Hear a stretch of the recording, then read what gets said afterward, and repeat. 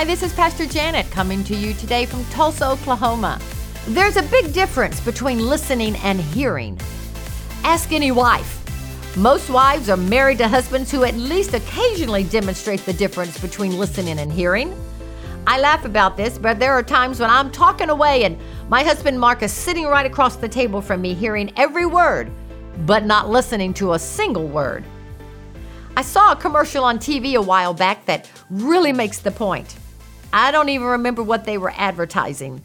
The husband was sitting at the kitchen table reading his newspaper when the wife walked in the room and with a new dress on, and she asked, "Honey, does this dress make me look fat?" Still reading but never looking up, the husband says, "Absolutely, honey, absolutely."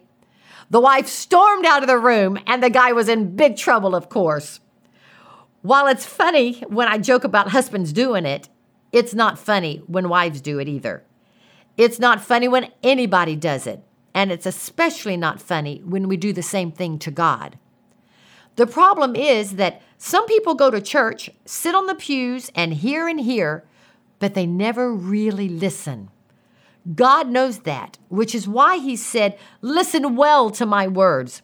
Tune your ears to my voice." Whether you realize it or not, you're already skilled at tuning in and tuning out voices.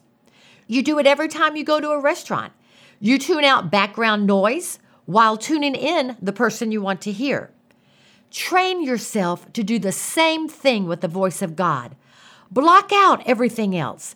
Tune your ear to what God is saying because it will lead you to success. Spend some time talking to the Lord today, and then spend an equal amount of time listening. Prayer should be a conversation between you and God. I'm so glad you tuned in today. If you're interested in a copy of my devotional, The God Life, go to our website, woctulsa.org. Join me again tomorrow as we find out more of how to live beyond the ordinary.